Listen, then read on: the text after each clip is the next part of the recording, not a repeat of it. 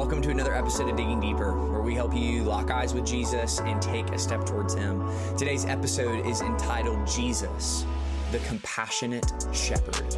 Our scripture is going to be Matthew chapter 9, verse 36. God's word says this: When He saw the crowds, He felt compassion for them because they were distressed and dejected, like a sheep without a shepherd.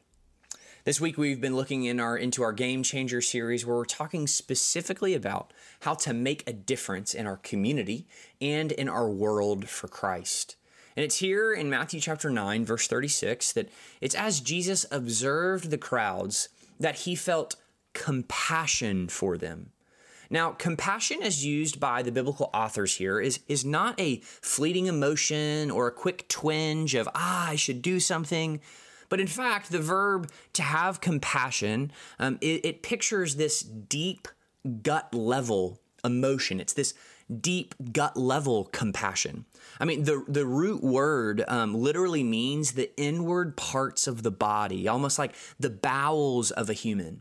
That Jesus feels deeply for these people, and He has great sympathy for them because of their current status.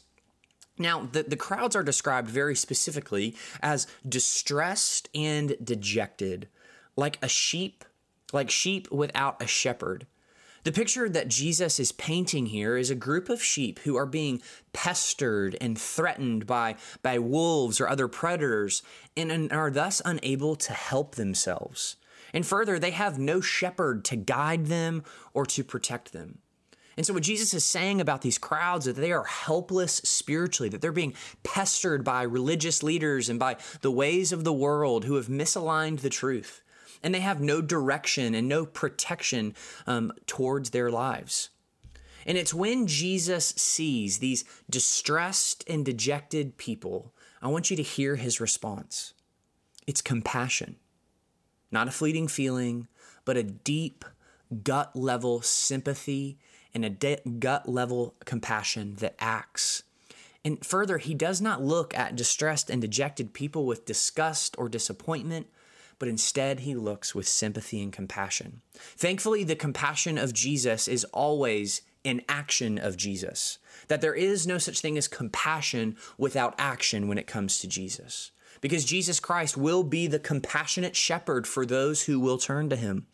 So today, may it be clear that apart from Jesus Christ, we are distressed and dejected without a shepherd.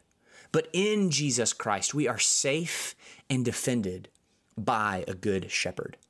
We have a compassionate shepherd who will defend us and lead us unto life everlasting. Let's pray.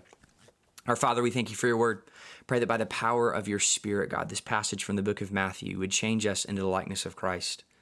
Jesus, we praise You today that You are a compassionate shepherd, that You look upon a distressed people and You look on them with love and with grace. And God, that Your compassion always leads to Your action. Thank You that we have a good shepherd in You, Lord. We pray this today through the Son and by the Spirit. Amen.